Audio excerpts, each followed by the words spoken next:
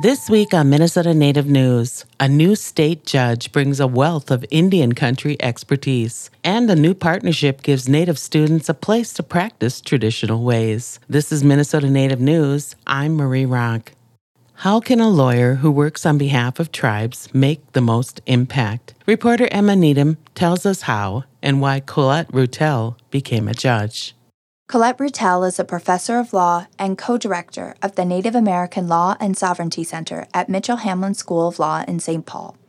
Her role is about to change. The Walz administration just appointed her to be a judge for the Hennepin County 4th Judicial District. You know, one of the reasons that drew me to apply for this position is looking at the unfortunate disparities that exist in Minnesota and in particular in Hennepin County.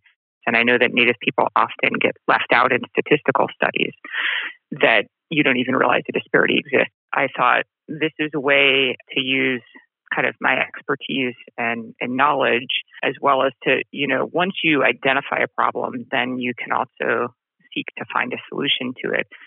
Over the course of her 20-year career, Colette Rutel has primarily represented Indian tribes. She has also worked on the bench for the White Earth and Shakopee tribes. Rutel sees this experience as both a benefit and a chance to make change. I think having the diversity of experience that you have when you're representing tribes, doing criminal work, doing child protection work, doing treaty rights, housing, all of that will assist me when I'm handling a really broad docket of cases in Hennepin County. Hennepin County judges handle around 40,000 cases a year, a number that some lawyers might find daunting. But for me, it gives you an opportunity, I think, to make an impact. No matter how the system is set up, if you have a really good judge, you can make a great impact. Colette Rutel has worked hard to make sure the Mitchell-Hamline law degree is accessible to Native people wherever they live. Most of the curriculum is online. Our primary emphasis for many years, and I would say that continues, is really to attract, admit, and graduate Native attorneys who are going to work for their home communities. Rutel says she hopes one of them might fill her shoes at Mitchell-Hamline. I think my experience kind of shows that how helpful it is to have representation, and hopefully there will be many Native people appointed to the bench in the next several years. New funding from the legislature means more teaching and learning in Afton. Here's Emma Needham again. Anishinaabe Academy is not your average Minneapolis public school. This K-5 environment provides Anishinaabe and Dakota programming through the Native cultural lens. I myself am Ho-Chunk, an enrolled member of the Winnebago tribe in Nebraska, and actually my Winnebago name is Hahemaninga. Laura Sullivan is a member of Ho-Chunk Nation and has been principal of Anishinaabe Academy for about 10 years. The school has both Anishinaabe and Dakota tracks, including language learning. Anishinaabe Academy already devoted their courtyard to Native medicines. This fall, thanks to legislative funding, Anishinaabe Academy will partner with the Bellwin Conservatory.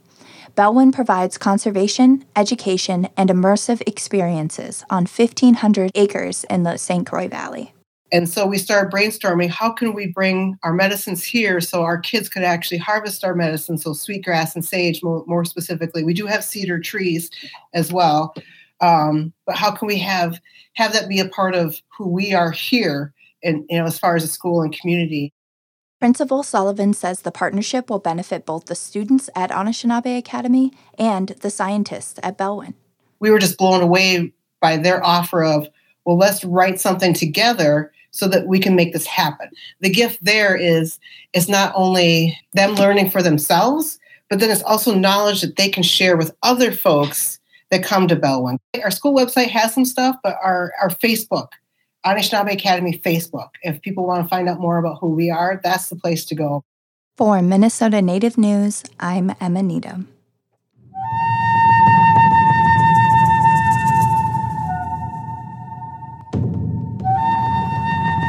Minnesota Native News is produced by Ampers, diverse radio for Minnesota's communities, made possible by funding from the Minnesota Arts and Cultural Heritage Fund and the citizens of Minnesota.